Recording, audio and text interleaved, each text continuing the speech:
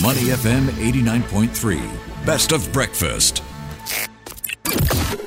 Mind your business. Only on Money FM 89.3. Welcome to the breakfast show. Ahmad, when you hear the term old school, what do you immediately think of?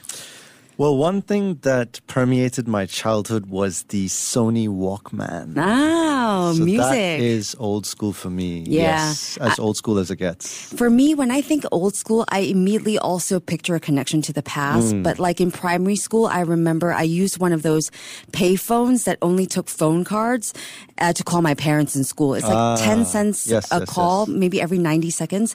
They're much harder to find now, but maybe not impossible, because our intergenerational series today features a pair of father and daughter who have founded a vintage shop in Commonwealth where the relics of Singapore's past come alive. That's right. From old signs to kopitiam cups and kopi socks, this treasure trove transcends mere objects. It's a celebration of stories, sustainability, and the timeless allure of the past. Yeah, it is more than a shop, as it has become a cherished portal to the bygone eras of Singapore's rich heritage. So let's welcome them, starting with Dad, Winston Wong.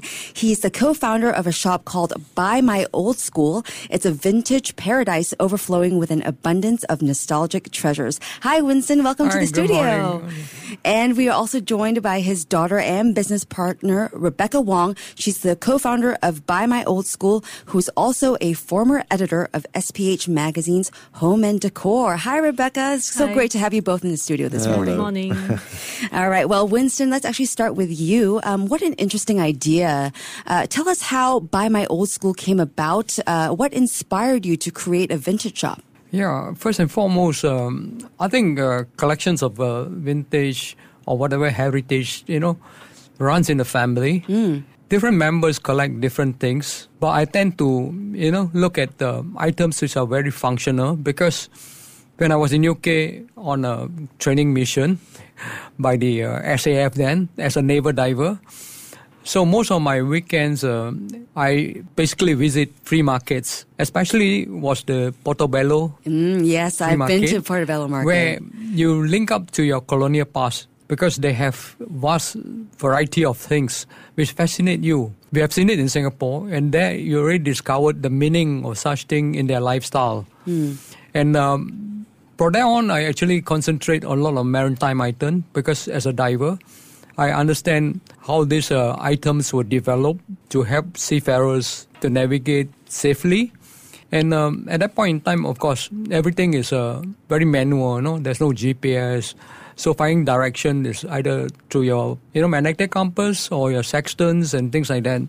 And all these are skill-oriented kind of equipment, and you retain the skill of doing it. So I find it's a sustainable things, So as a diver also, I was fascinated because I was doing mine clearance diving. And the diving suits are totally different from what you thought it would be. In normal scuba diving, we have bubbles coming out. We have a magnetic field around us because of metallic parts and all that. But in clearance diving, you actually have a closed circuit set where the carbon dioxide are, scrubbed back into the system. So as such, there's no bubble. And also the whole set is rubberized. The reason is because mines could be magnetic influence, or even can be chemical, can be acoustic. So you have bubble coming out of your set. You basically can trigger off the mines, because at that point in time, they have algorithm of divers, breathing rhythms, and either friendly or foe, So from all this, I seek to look for items which really open up a new world to me, They are so advanced, and literally you cannot imagine that such thing exists. Like, for instance, talking underwater, they don't have a direct audio kind of sound. You use your bone-seeking device where your bones vibrate, through your throats and all that, and they interpret it as conversation. Yeah. So every day is a learning experience, and therefore I pursue on collections, anything that fascinates me and could tell me, and I can reflect back on how I use this equipment and, how dynamic things were then. All right, Rebecca, let's bring you in here. Your father is a seasoned collector of nautical items owing to his experience as a naval diver. What's your most cherished item in your collection, and how has his inclination towards collecting influenced your passion for vintage items? So I believe collecting appreciation for vintage items really only comes about when you are older. As my dad mentioned, it runs in the family, so there is a DNA of collecting in his side. And I started, I guess when I was an undergrad, collecting like popular culture posters and toys and all that. And didn't really pay attention to what my dad collect. But later on, then I realized, actually he's collected all these nautical things and tools. And then so I started to also develop my own collection of mainly Singapore-related items. And my most cherished piece, I would say, would be something that's passed down from the family. So passed down from my mom's side, actually. It's a butter knife from my great-grandfather. Oh, wow. That it was passed. He used it, and then my grandmother used it, and now it's back to me. And also a sewing machine, a small little portable sewing machine that he had, that he sold something called immunization, like back when babies were immunized. There would be this huge wound. He worked at the clinic. He would sew the ribbon on the gauze, tie onto the baby's arm, so that it wouldn't get infected, so the flies wouldn't get at it. So it's through these things that we learn these kind of little-known stories about the past, which I find is really valuable. Imagine if they had thrown away the sewing machine, I wouldn't have known this part of history about my family. So that's why we collect as well, so that because everything has a story to tell. Yeah.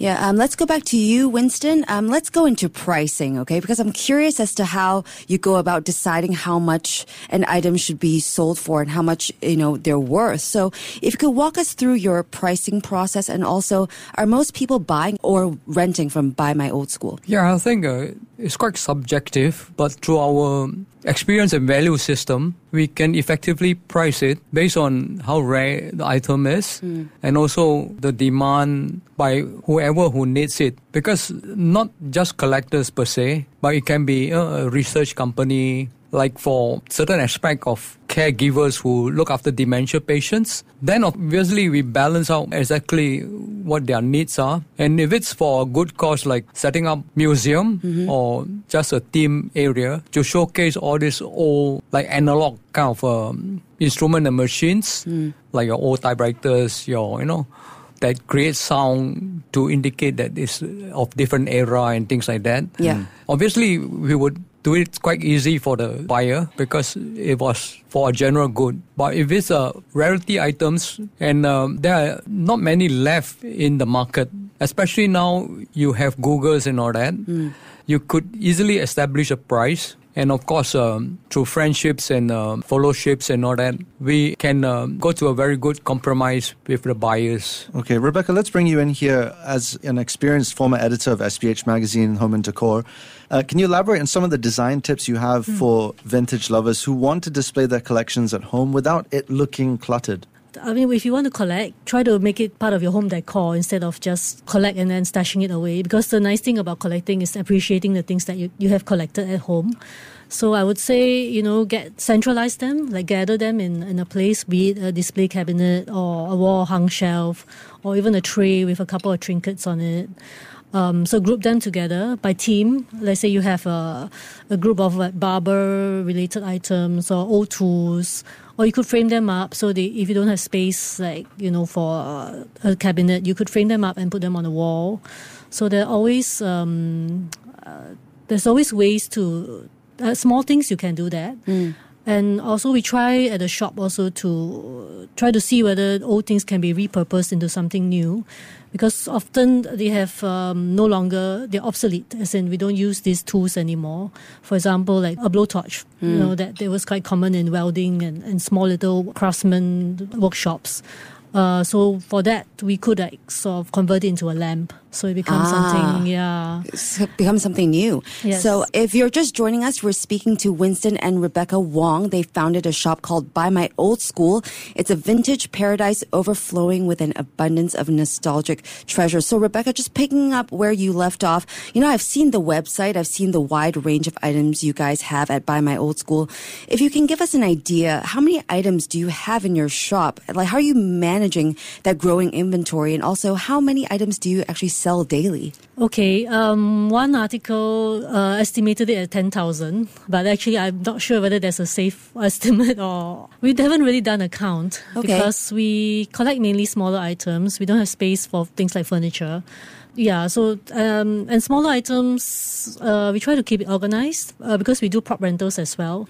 So we have to group some of these things. Extras, we put it, like, I'll organize them by trade and put them into boxes. And we do have curated sections in the shop. So it's not like just shelves of things. That we do have like a kopitiam area where you have all the coffee shop related things. And we have a bookshelf area. We have a records area. We have like a barber and a Chinese medical hall area. So by having these sections, it allows us to have some kind of organization.